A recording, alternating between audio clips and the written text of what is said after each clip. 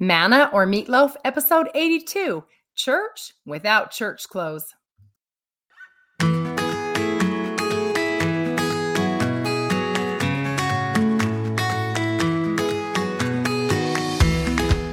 Well, hello. I'm here. I'm back.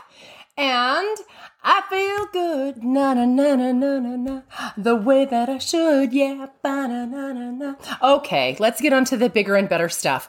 Confucius said, quote, "It does not matter how slowly you go, as long as you do not stop," end quote. So here I am again, not stopping, even though I've taken a long break.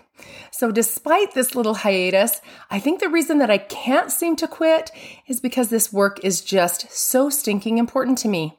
You guys know the story. I started this podcast for my family and my posterity, but somewhere along the way, it became more. And I feel like the admonition in D&C 8881 calls to me. It becometh every man who hath been warned to warn his neighbor.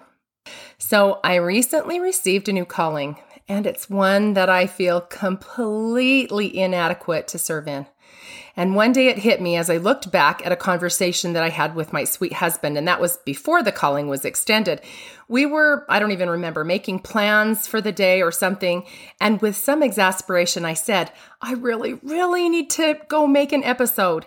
And at that point, I had already been MIA for about a month or so. Well, because he cares about my emotional well-being, and he could see that I was putting a lot of pressure on myself to resume weekly episodes, he said, "But do you really? I mean, no one is pushing you except you." And I told him, and I was so full of conviction that I was afraid that if I didn't find a way to continue to testify, that the Lord would just open another door to another opportunity for me to share my heart and the things that were just so important to me. Ha. Well, this is exactly how we know that God has a sense of humor, right? Because life got in the way of all my good intentions, and I did not make that episode then. And so now I get to add one more way that I get to testify. I should have known, right? We should always know. The Lord works in mysterious ways, doesn't he? Today I want to share something really special, though, that I experienced on a beautiful, in fact, it was a glorious Sunday morning in Island Park, Idaho, about a month or so ago. I already shared this with my kids, but I'm going to share it again. So I actually made a voice recording on my phone on the drive home from this experience, so I would never, ever forget the powerful impact it had on me. And if I knew how to record from that recording, I would consider just using it. But quite honestly, I was crying through the whole thing, and some of it was pretty hard to understand. So we were vacationing at my husband's family cabin on Henry's Lake in late June, and incidentally, every single one of us had forgotten our Sunday clothes. I don't know how that happened, but because of this new calling, I felt like I desperately needed the sacrament on this particular Sunday.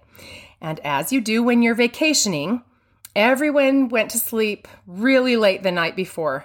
And so when morning finally came around, I woke up and there were 3 or 4 bodies strewn over the living room floor. A few kids had migrated from their beds to the living room, which indicated that probably no one had had enough sleep.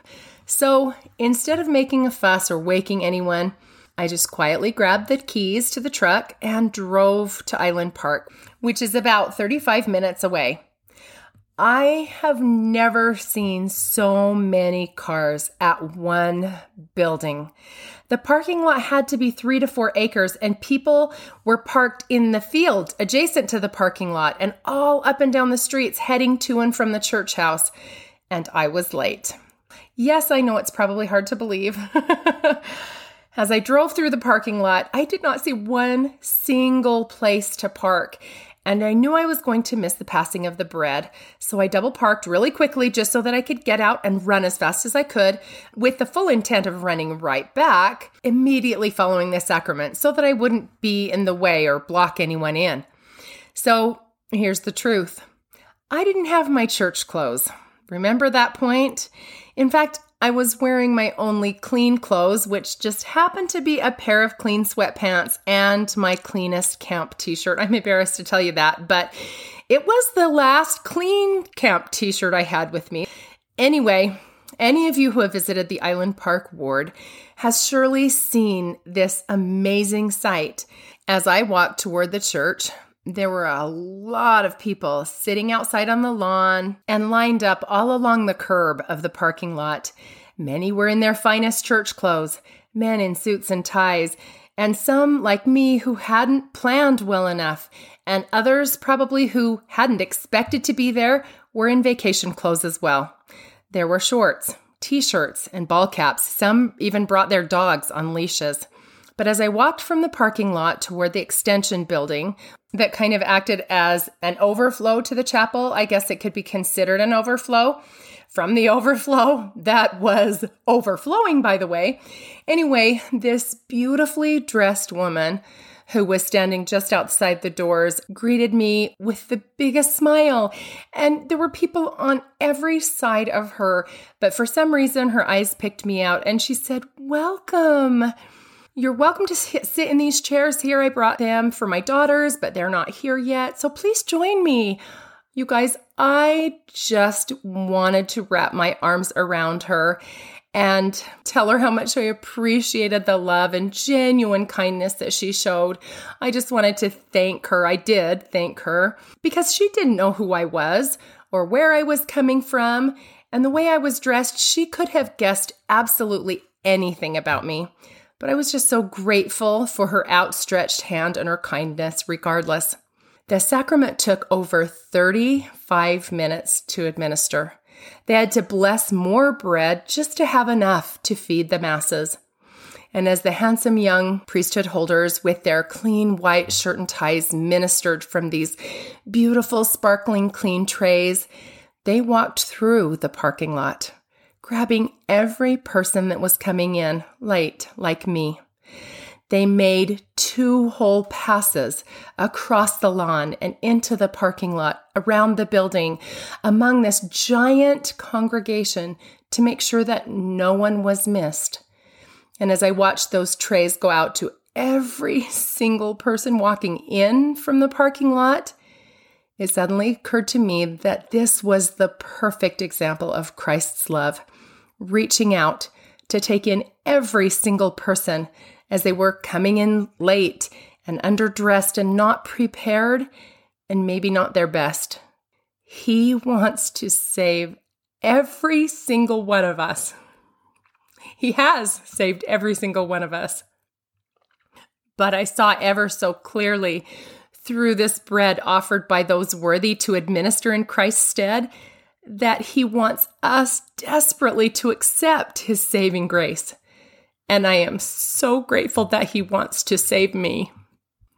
This particular Sunday, the sacrament felt very different to me. It tasted different to me. As a tall, dark young man handed me the tray with the water, he smiled at me with a genuine, warm smile, me in my sweats and t-shirt. And I felt like I was truly taking into myself that bread of life and living water. The words from the hymn entered my mind. "Oh, it is wonderful that for me, a sinner, he suffered, he bled, and died. Oh, it is wonderful." I am so profoundly grateful that he is willing to forgive me and allow me and encourage me to do better.